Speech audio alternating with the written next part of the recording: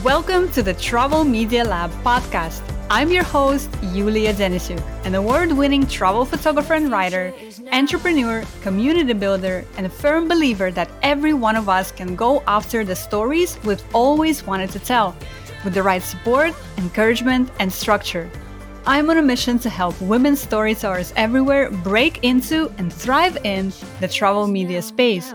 If you're ready to ditch your fears to the side, grow your knowledge and confidence, and publish your travel stories, you're in the right place. Let's go! Hi everyone, we are taking a quick break this September here at the Travel Media Lab podcast, and we will be returning with fresh Season 7 episodes for you in October.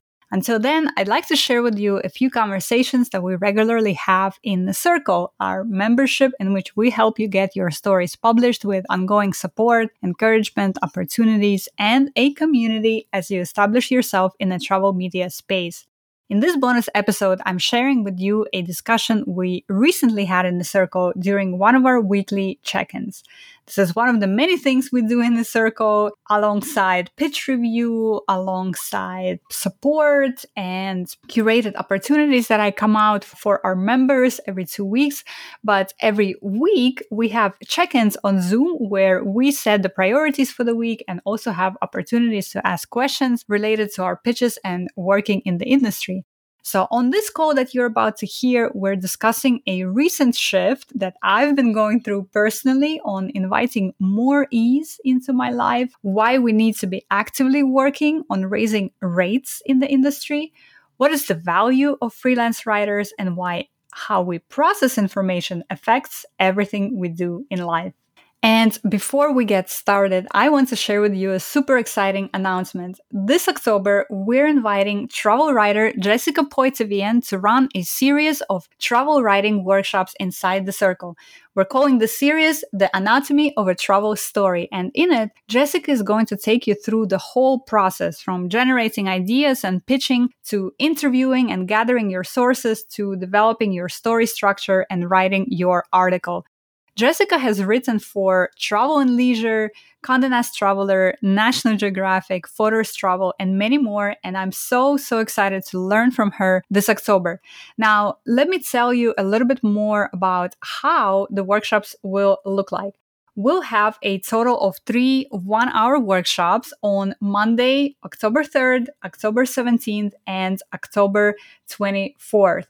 The workshops are free for our Circle members, and if you join us at our Imagine level, which is just $27 a month, you'll be able to get the audio recording of all the workshops. Now, if you want to attend the live call, if you want to interact with Jessica, if you want to ask her questions, then you can join us at our Rise or Soar levels, and at those 2 levels, you will have live access to the workshops and the opportunity to get your pitch critiqued by Jessica. Again, the first workshop will run on Monday, October 3rd. So if you join anytime before that, you'll be able to learn alongside Jessica and get her amazing expertise and experience. Get more information about this at travelmedialab.com/circle, and I hope to see you inside. All right, now let's get into this episode. All right. Welcome, everyone. Yes. So just before we started recording, we were talking about how getting into the swing of things. And Nicole, to answer you, it's been difficult for me. I just got so relaxed in France that what I actually realized is that my pace before was not very sustainable. And I knew this before. We actually had this conversation in The Circle last year. Do you guys remember last August?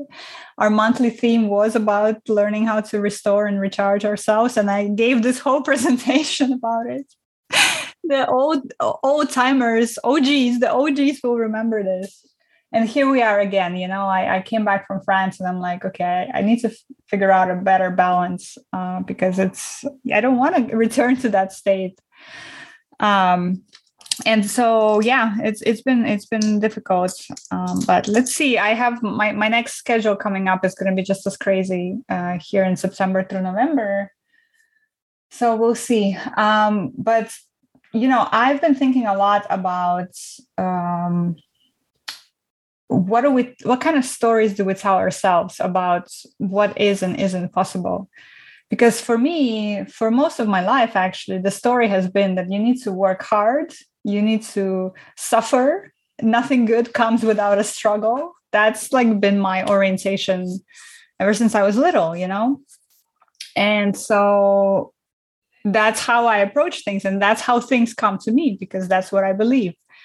And so in France, I've actually been thinking about this a lot, right? Is this really the only way to be in the world? Is this the only way to work? Is this the only way to exist? And of course, it's not, right? People have all kinds of different ways in which they do things. So I have been really focused in the past 3 weeks on how can things be more easeful for me? How can things be more effortless for me? How can I engineer and orchestrate things in my life, but without the insane hustle and struggle that it's always sort of been the case, And I don't know, it's kind of a subtle shift in the way you think. But yeah, it's an experiment, so we'll see. I will report to you guys in terms of how it goes. But I just really want to stop thinking in terms of struggle. Stop thinking in terms of everything as a struggle, both in terms of relationships, in terms of love, in terms of money, in terms of work, in terms of getting pitches and assignments too, by the way. I don't know. I'm kind of going through this reorientation inside of, I don't want struggle anymore. I want things to be easy.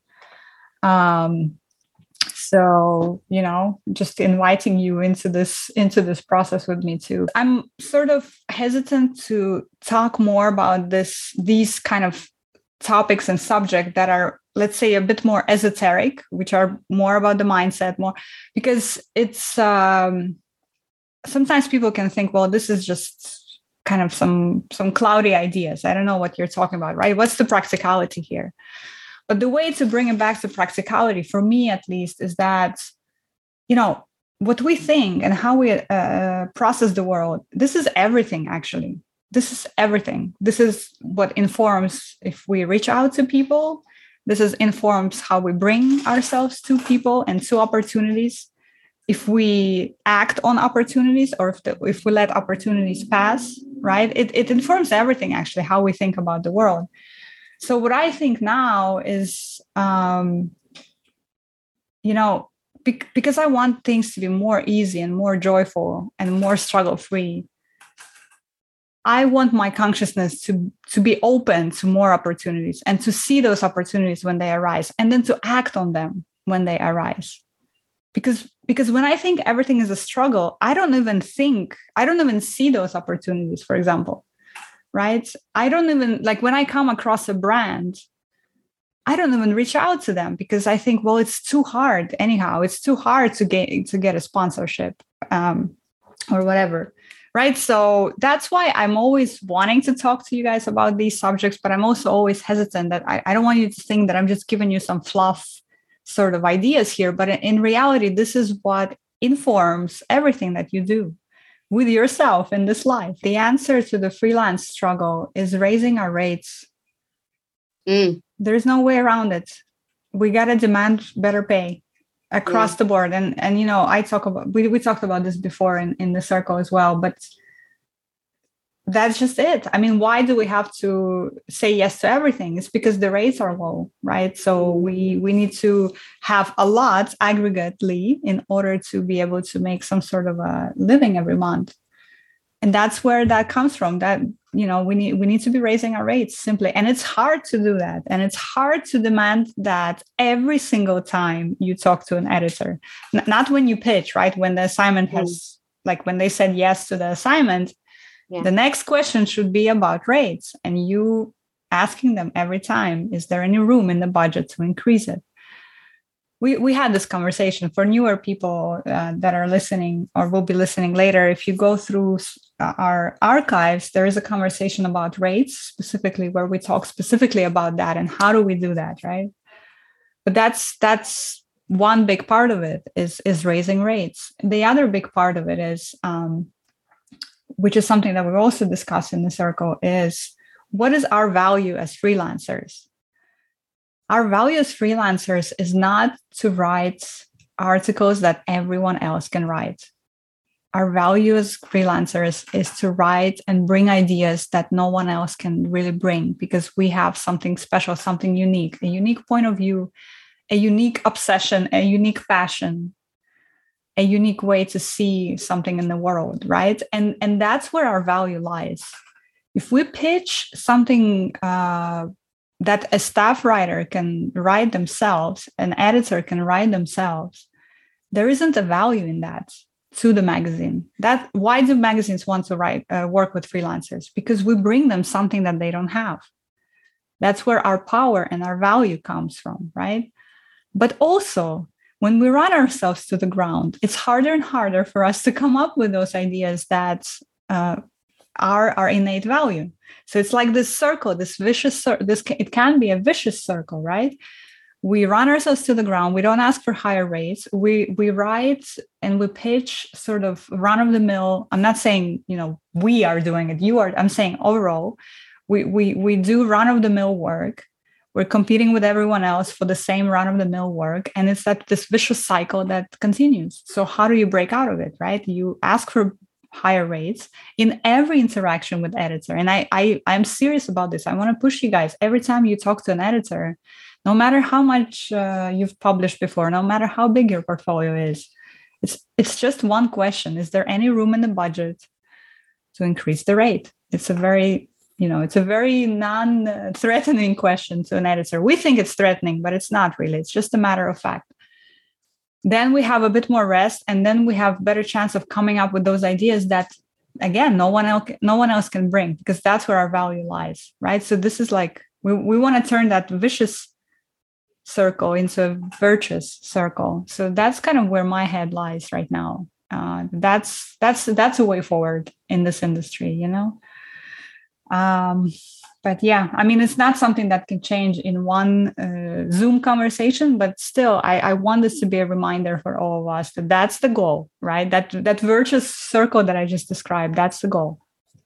But the other thing I wanted to also bring up with you is that, again, it's related to mindset too, and it's related to how we process information and how we process events and how important that is, because for those of us who have started going on press trips, so Hannah, you've had experience with that, and more of you will as you progress through in this career. You will start going on press trips, and then after you go on a press trip, there is, of course, the expectation that you're placing an article somewhere, right? Because that's why you went on a press trip to begin with. It wasn't just a free trip, as we all know.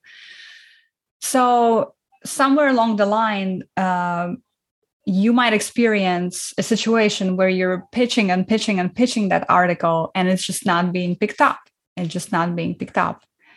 And that situation is more common than you might think. So you might think that, oh my God, what's happening? Why this is happening to me? I'm now on the blacklist of this PR organization because I'm still not able to pitch the article. But in fact, this is just one interpretation. The most important thing there, and I've talked about this in the past, the most important thing there is to keep the agency updated on what's happening. Because the only time they will put you on a blacklist is when they take you on a trip, you say you're going to pitch it somewhere, and then you disappear. And that has happened too, right? That's why they have those blacklists, because they don't want to take people like that on press trips again. But if you're communicating and if you're keeping them updated and if you're bringing them on that journey with you, hey, I've pitched it here. They said no for such and such reasons. I'm pitching it here. They said no for such and such reasons. You don't have to email them every week, but from time to time, you can give them an update. Then they know, because they know how this industry is. And sometimes it's very unpredictable in terms of where your story ends up or doesn't end up. Why am I telling you all this? So some of you might have seen that I'm going on several assignments in the next couple of weeks. And one of them is back to Austria.